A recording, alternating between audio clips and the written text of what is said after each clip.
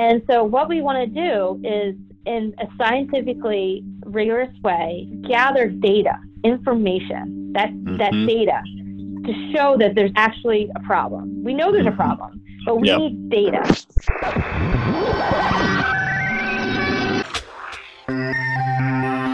Hello, everyone, and welcome to episode 9 of Connecting ALS. I'm your host, Mike Stevenson of the ALS Association, and I'm grateful to be back with you for our first episode of 2020. It sounds strange to say. I was mentioning to producer Garrett the other day that 2020 just seems like a very futuristic year, something out of a sci-fi novel, but here we are, and we're looking forward to addressing what we hope are meaningful and relevant topics with you in the months ahead. If you're new to the show, be sure to track us down on your favorite podcast service so you can subscribe or visit connectingals.org and use one of the handy links there. All right, let's get into it. We'd hoped to start the new year with a big topic and an influential ALS mind, and we're extremely lucky to secure some time with the ALS Association's Senior Director of Mission Strategy, Dr. Jill Yursak. Dr. Yursak has been involved with ALS research for much of her career, and was gracious enough to share her insight into some of the latest and most promising treatments coming down the pipeline. She also shed light on the therapy development process and what exactly goes into the FDA's potential approval of said therapies. So I hope you're ready to take notes. We cover a lot of ground. We are honored to be joined on the phone this morning by Dr. Jill Yursak, Senior Director of Mission Strategy for the ALS Association. Good morning, Doctor. Thanks for joining us. Good morning, Mike. Thanks for having me. Yeah, of course. So Dr. Yursak has long been involved with the ALS research program at the ALS Association and actually started her career in a lab. You were working on ALS research, right? Yes, I did my postdoctoral fellowship at Brown in ALS research. I had worm models that I made sick with ALS. That's the type of worm that are in the ground. They're actually very microscopic, and so they're not as gross. Well, sure, that makes sense. Is that kind of, those worm model research, is that common, or was that a new kind of novel thing at the time? It is pretty common to use, they're called C. elegans, to look at basic cell pathways. My lab at Brown is really well known for that, and it was a really great project. It was a lot of fun. Very cool, very cool. So that kind of knowledge and background in ALS research obviously lends itself well to your current role. Yeah, I use my background all the time. My new role is as a Senior Director of Mission Strategy, and what that means is that I help with programmatic and strategy in the ALS Association National Office that spans our mission, which is care, advocacy, and research. So I do work really closely with our chief scientist, Colda Dave, who's wonderful, and our care and advocacy programs to help move those programs forward. So many brilliant minds at the national level. We feel really fortunate to have you all in those spots guiding our research. And I've got a lot of questions for you today, so forgive me if I kind of overwhelm you, but we're excited to have you on. I want to start with a question that many of us get all the time at the chapter level, and I'm sure you probably hear it daily in your work because people are naturally curious. But how is it that the ALS Association decides which global research projects to fund? Can you kind of walk us through that process? Sure. So what I want to first emphasize is that the research program that we run at the ALS Association is global. Right now, we fund, I think, over 110 projects in 13 countries. Wow. So it's not just based in the United States, it's all over the world, and we're really proud of that. And we fund the best research around the world. So there's no bias for certain people. We only fund what the best science that comes to our doors. So what we do every year is that we sit down together as an organization in our mission strategy and decide what requests for applications do we want to put out each year.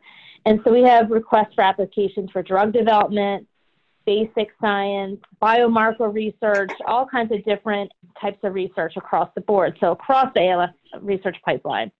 The only things that we don't fund right now are phase 3 clinical trials, and I can get into more of that later, but we fund up to phase 3 trials.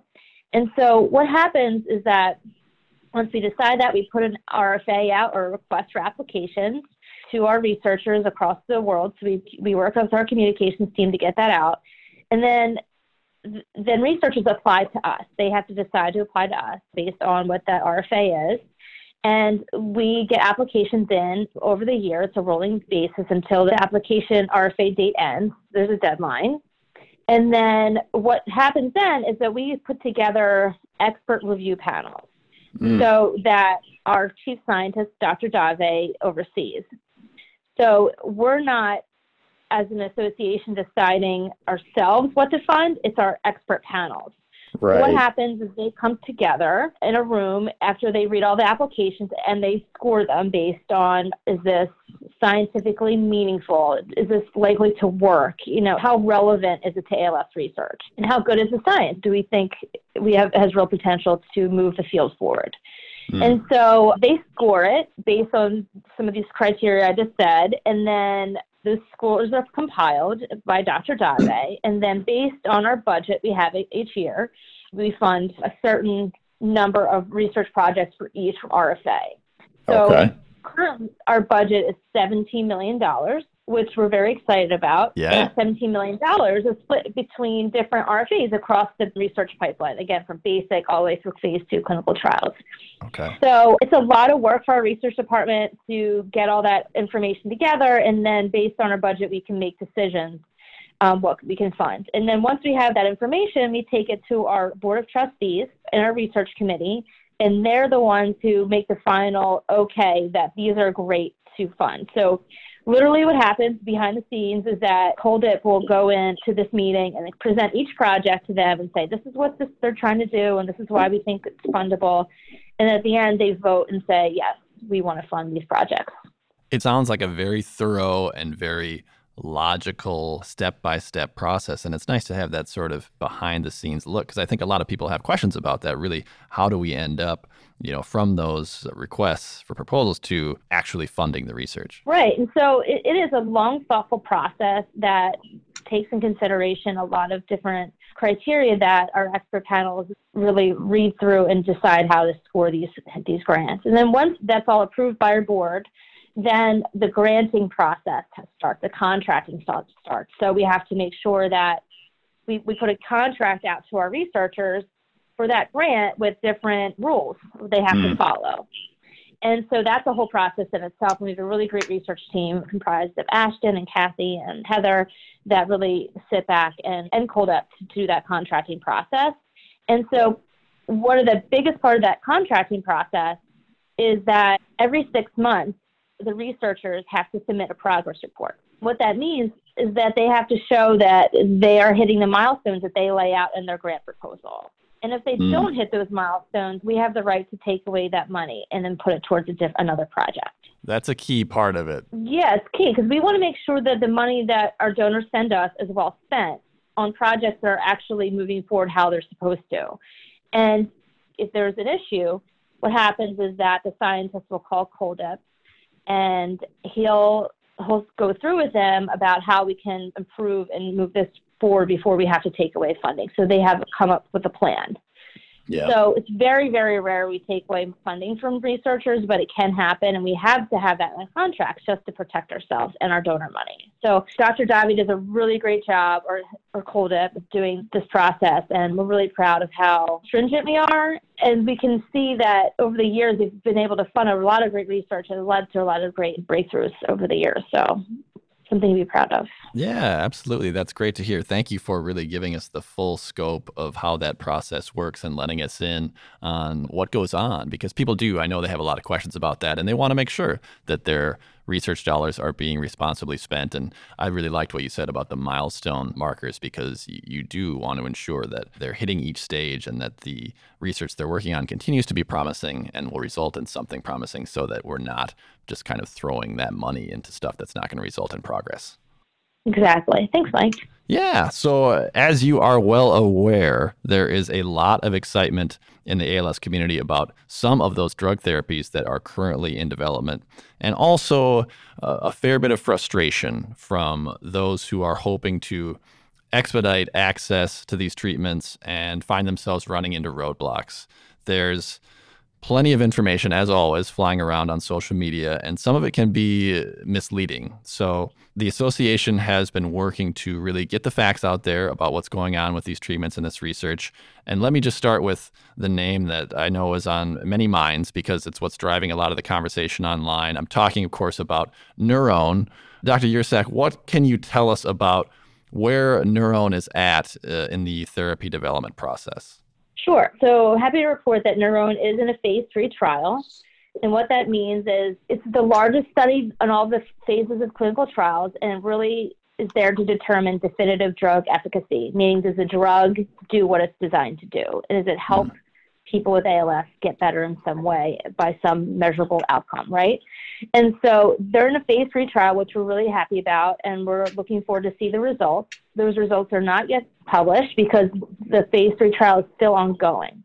And Brainstorm has said that it will not seek early approval of NurOwn and that it intends to complete its phase 3 trial. So this is a decision that Brainstorm, or the company, any company really, in drug development, has to decide when to apply for approval for their drug. And what kind of factors go into that decision typically for those drug companies? Those types of decisions are based on their data.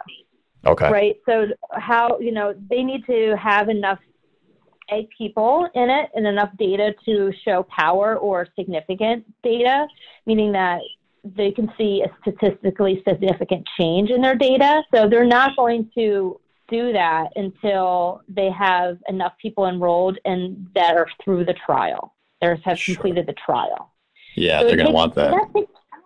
Yeah, and it takes time. And so that's a huge factor. So they have to internally decide what's the best timing for them to apply to the FDA to get their drug approved. Right. So after that phase 3 trial comes the potential for FDA approval and access to those that are seeking the drug.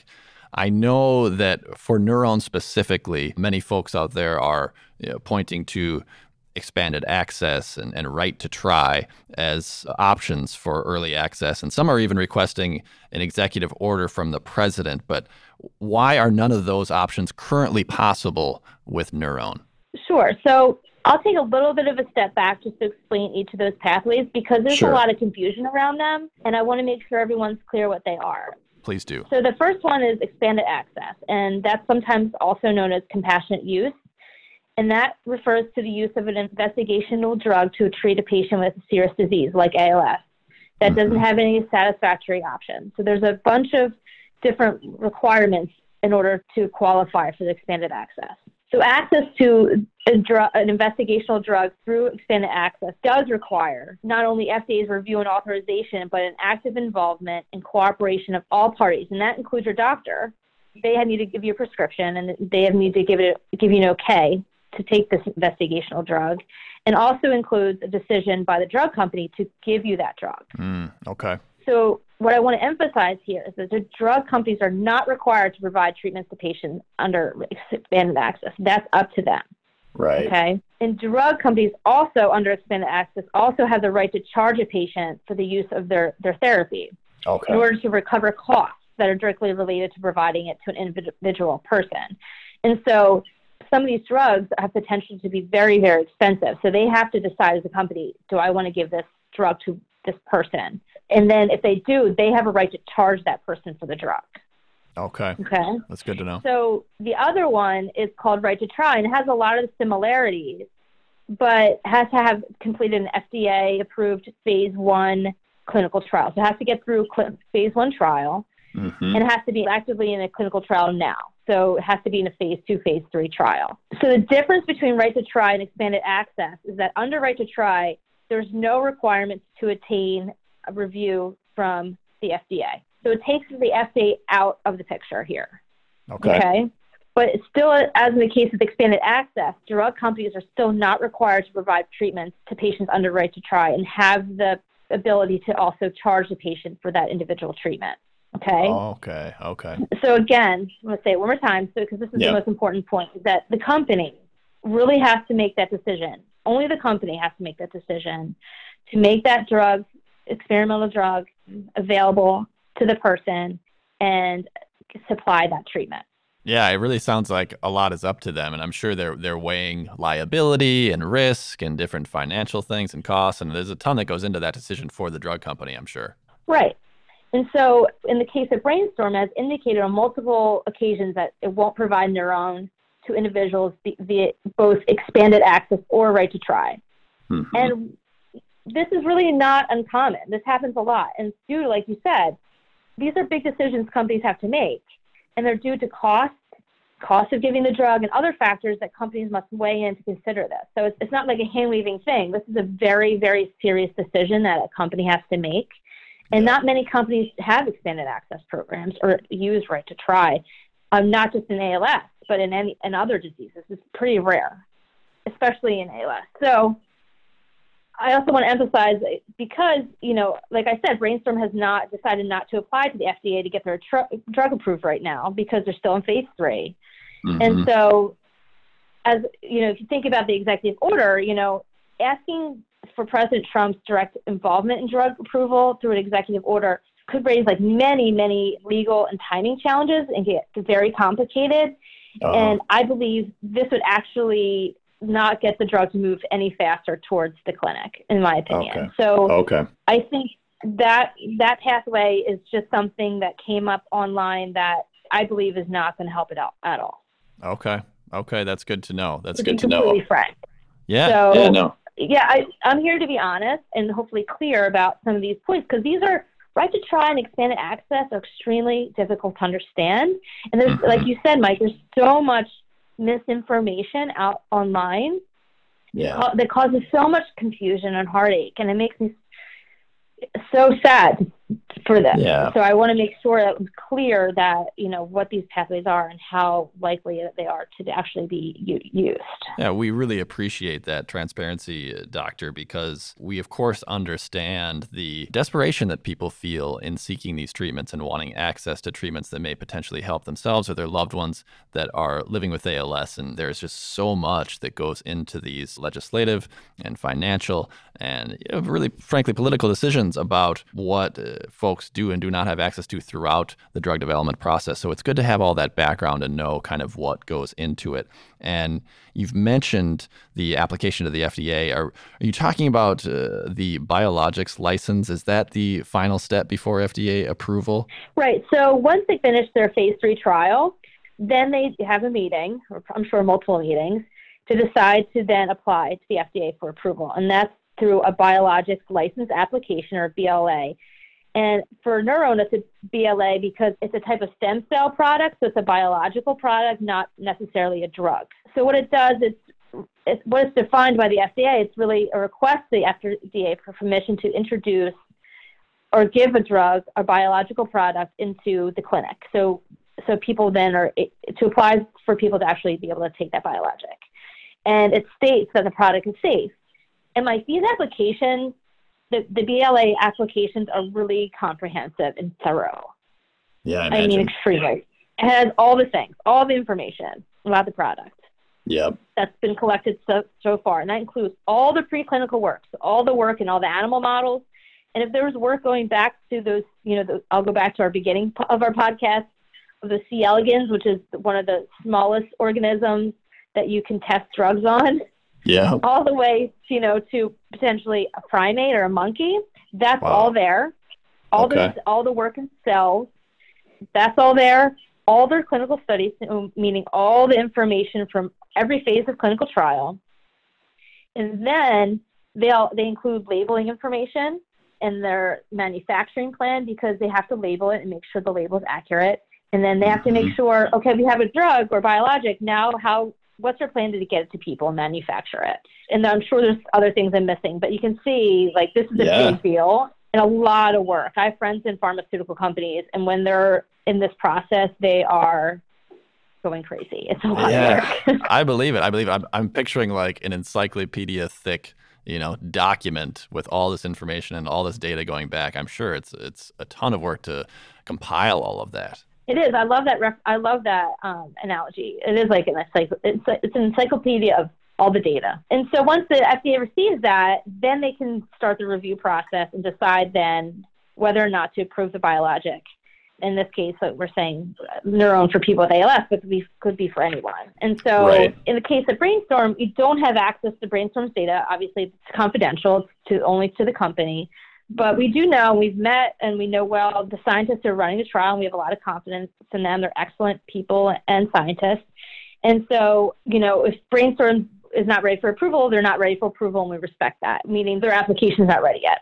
And so, but what I want to say and emphasize is that when Brainstorm does apply for its BLA for NurOwn, the ALS Association will really stand ready to ask FDA for review. And so we're looking forward to that day, and I think it's going to be great news for the entire ALS community. So something to look forward to, and I'm hoping to see something relatively soon. Thank you again, Dr. Yursak, for walking us through that. It's so helpful to have all this information about the FDA approval process, about the different options in there, and it's educating me, and I'm sure that it's educating our listeners. So I appreciate the depth you went into there. You're welcome. And just to clarify on how the various phases work, because I know we're talking quite a bit about that, the ALS Association typically funds trials up to and through phase 2, right? Who is it that funds phase 3 trials most often? Right. So as an association, we've made the call to only fund up to phase 2. And the reason why is because phase 3 trials are just really expensive, costing many times more than our annual research budget. So it could cost like hundreds of millions of dollars to do a phase 3 trial. And we only have a $17 million budget this year. So just to put that in perspective, the money. So we can only, if we did give money, it would only be a small level of support. And I don't think that would really change the course of the trial. But what we're really good at the association to get more impact for funding is to do projects and to fund projects that wouldn't otherwise get funding by, for example, other organizations like the National Institutes of Health or other ALS nonprofit organizations based on specific asks through our research application. So we think about what are the gaps in funding, and we go back and think about that and then put an RFA to ask for requests for applications to fill that research gap. So we're really good at that. And the other thing we want to do that I want to emphasize is that we do work a lot with other ALS nonprofits, and that includes like ALS Funding Cure, Project ALS, Target ALS, the MDA, and others I'm missing. I'm sorry I missed you. No, but you know who you are. To combine our money together to fund bigger projects, right? Or like a phase 2 trial, for example, which is one of the most expensive RFAs we have. So we can pull our money together and have more bang for our buck and say, we came together with other organizations. We really believe in this project, and here's a few $1 million to move forward. And we do that pretty often, actually. And so that's something we're really excited about, and it's a really great way that we're able to collaborate with other ALS organizations.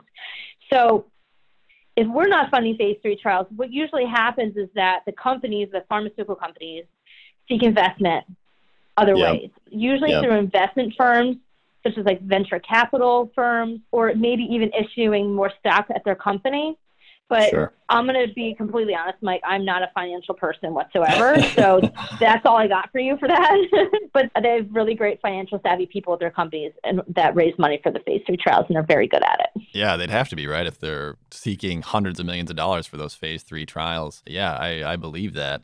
And it's very cool to hear about the collaboration that you mentioned between some of the other ALS-focused organizations, because I think sometimes people wonder if the ALS Association or another organization is operating in a vacuum and really making these decisions on their own, and just kind of sometimes I hear the word compete, honestly, out there, that they think different ALS organizations are competing with one another in funding research, and that's really not the case. It's we all want the same thing, and that's a world without ALS. So anytime that we can come together, and whether it's in funding or just ideating some of these projects, the more we all benefit. Right. It's really important. I can't emphasize enough the collaboration that we are able to do at the ALS Association with other organizations. It's really important because if we can pull money together, it's just so much more impactful for these companies or for these researchers around the world to get more work done in a shorter period of time.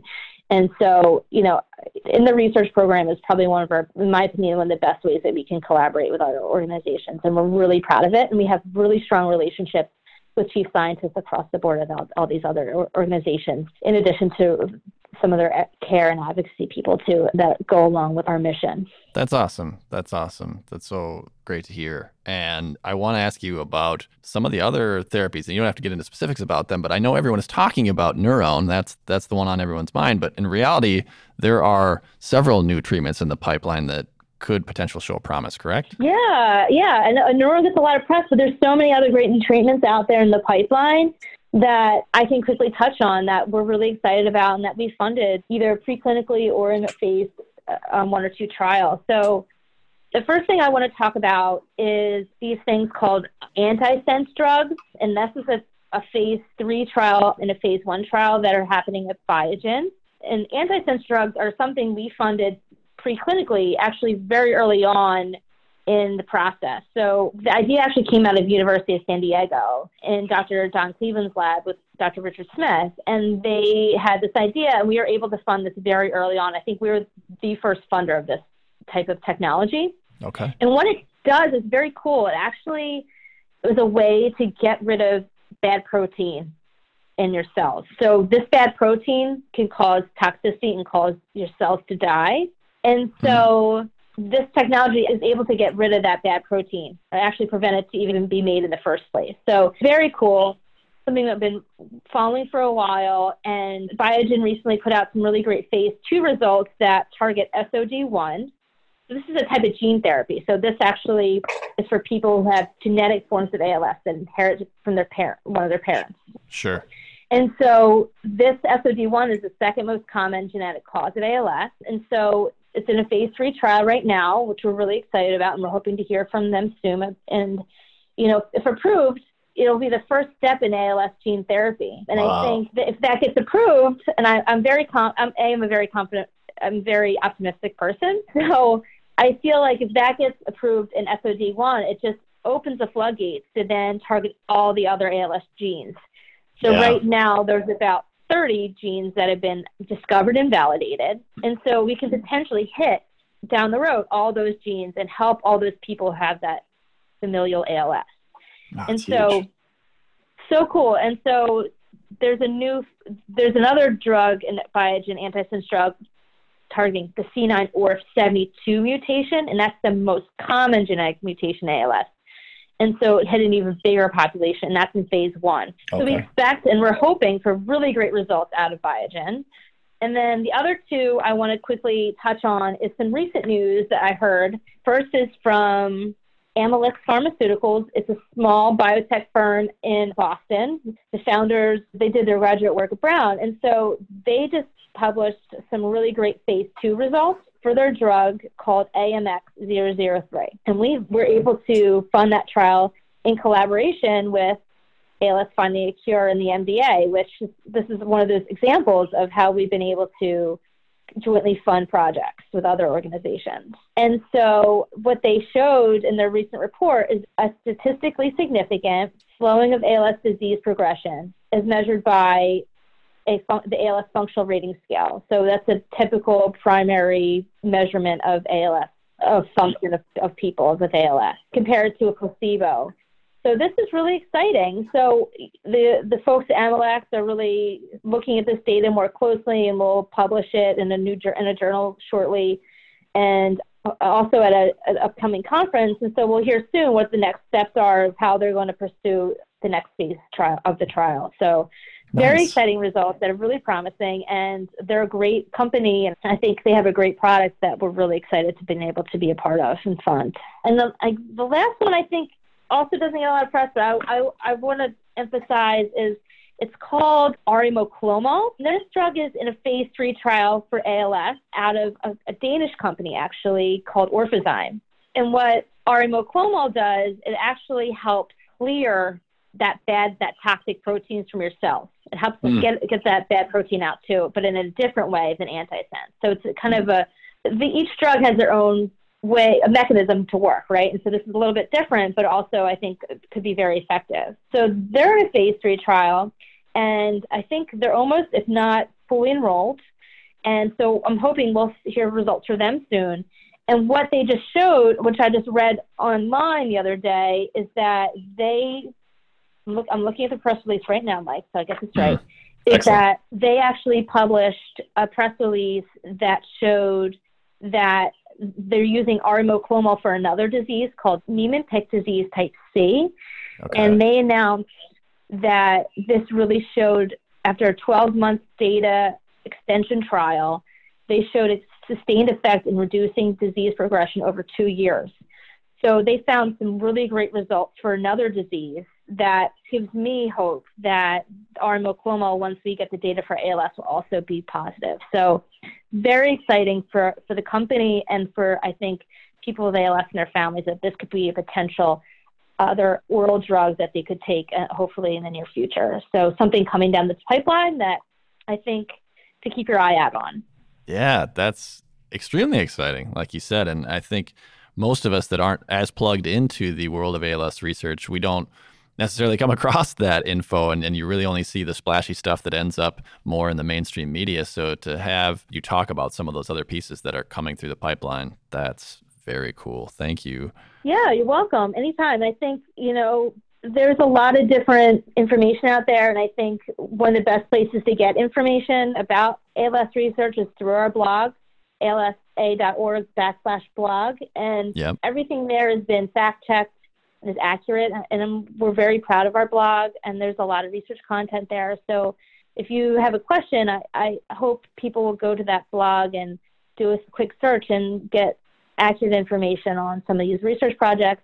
And it has exciting news about some of these new trials and results that are coming out over time. Thank you for mentioning that. I was going to ask you that question, actually, for anyone that has questions. The website is always a great resource, and we will link to that in the show notes as well if people want to visit the site to see the blog and get some of those questions answered and some of that information that's available. I also want to ask you, Doctor, somewhat related, what else people can do to get involved in ALS research. And I know advocacy is a big part of it, and ALS is a disease that can often leave families and individuals feeling helpless, like there's not a lot that they can do to stem the tide. And there's also so many questions and conversation around ongoing trials and research participation and how to access those things. What are some of the avenues that people can explore if they want to participate more deeply in ALS research? Yeah, I think, when you first think about ALS research, how to participate, you always go right to clinical trials, but there's other creative ways to give information that's really critical.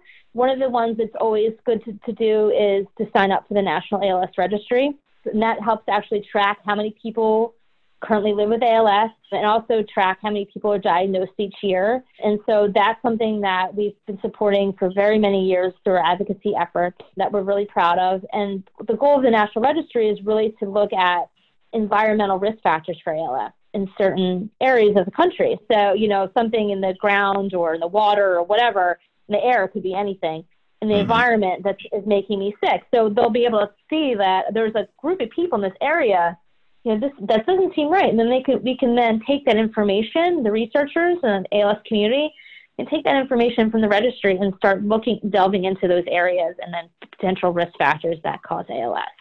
Yep. So that's something they could always do. It doesn't take a lot of time. And we have a really wonderful relationship with the CDC who runs this. And so I can't emphasize enough to sign up for that. And the other one I want to do a shameless plug for is a new program that we're about to launch by the end of the month, and that's called ALS Focus. Okay. And so ALS Focus is a survey platform. And to really start understanding the needs and preferences and experiences of people with ALS and their caregivers across the disease spectrum, understanding what are those burdens, what are those challenges. And so, there's a lot of burdens out there, and that some of them, we hear about all the time, that people have problems accessing home health or have financial difficulty because of ALS. And so what we want to do is, in a scientifically rigorous way, gather data, information, that data to show that there's actually a problem. We know there's a problem, but we need data. And so that data that we're going to collect will really inform decisions that are made by key opinion leaders like policymakers, the FDA, Congress, pharmaceutical companies, and even ALS Association leadership to inform our strategic plan, how we want to move forward as an organization. And those decisions can then inform programs or policies to help make a difference in people's lives.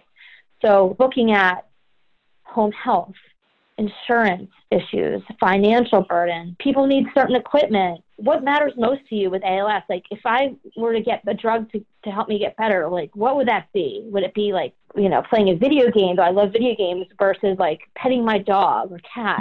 What is most meaningful for people with ALS? Yeah. And so what we're going to do is start the survey on platform, and people with ALS, current and past caregivers, 18 and older, only in the United States, are able to apply. So there's very, very open eligibility requirements, unlike many clinical trials. And so 4 times a year, we'll put out a survey. And so once you sign up, you'll be able to, you put your demographic information in one time. Mm-hmm. If you want to update it later, you can. But it's really one time. And then you'll get pinged at 4 times a year about a survey. Okay. So, yeah, I'm excited about it. And I think what's really exciting, and it sets us apart from other surveys that are going out, because I know when we were forming this program, we have a patient caregiver advisory committee who's been wonderful to work with. Yeah. And they kept saying, we get so inundated by surveys. Like, we want to do this in a thoughtful way that we don't have to continually get annoyed by, like, surveys. And so how can you do this and not to be annoying? Yeah. And so we took that in mind, and they also helped us figure out what are the best questions we can ask, what are the survey topics, what do they care most about, and we're able to make those decisions. And so what's very cool is that we'll be able to look at results by zip code to understand specific needs and burden in specific areas of our country, which is very cool. Oh, yeah. And then also participants will be able to actually check the results when the survey closes compared to others, which I always like to do personally when I take a survey. And then the most thing I'm excited about is that all the data that we collect will be open and free to the entire ALS community. Meaning that's free to pharmaceutical companies, it's free to researchers, it's free to our chapters, it's free to other ALS organizations or other organizations that are interested. This data is open and free. And so we're so proud of that. So what we're hoping is that we're going to build these really robust data sets that people can really delve into and really start doing some great research that help really solve some of these big challenges people with ALS have. That's a great idea. ALS focus and leaving it open like that, as you just mentioned, that data is so powerful. And I can envision these different organizations, these different groups really gleaning a lot from those data sets over time and being able to use them in creative ways that are really going to help us all. Exactly. That's our goal. And we've been talking to other ALS organizations and other researchers, and we have some really great collaborators and really some great corporate sponsors that are helping move us forward, which has just been wonderful to work with. And especially our patient and caregivers on our committee have been so much fun to work with. And so we'll launch, Mike, I'll send more information out on the national and the chapter level about this new program. We'll launch, I think, definitely by the end of January. And our first survey is around insurance and financial burden.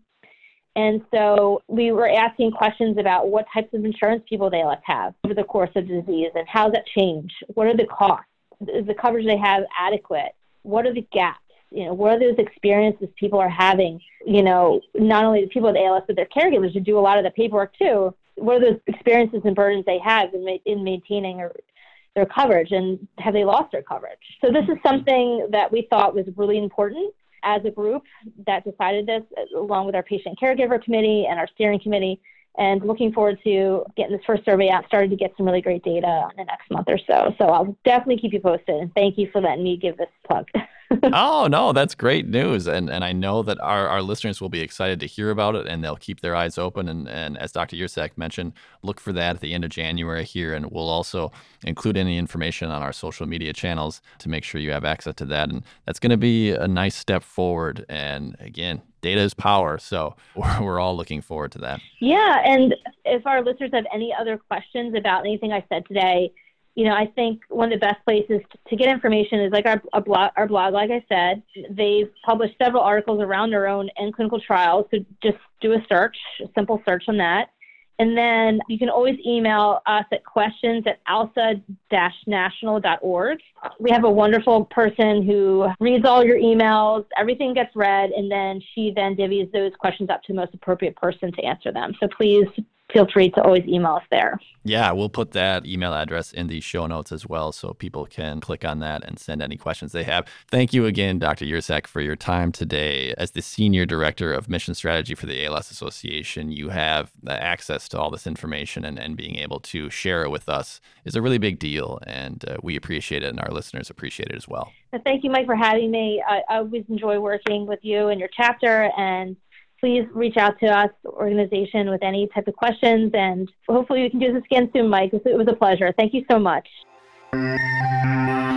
That's going to be our only segment on this episode. We wanted to make sure we gave Dr. Yurcak plenty of time to give us that deep behind-the-scenes look at ALS research, and I'd like to thank her one more time for joining the pod. This won't be the last time you hear from us in January, though. Keep your eyes and ears open for some bonus content dropping next week. And of course, the easiest way to be notified when we release something fresh into the feed is to follow us on Facebook or Twitter, or, as I mentioned at the top, subscribe at connectingals.org to get all the latest. Connecting ALS is produced by Garrett Tiedemann from the ALS Association's Minnesota, North Dakota, South Dakota chapter in St. Paul, Minnesota. Thanks so much for listening, and we look forward to connecting with you again soon.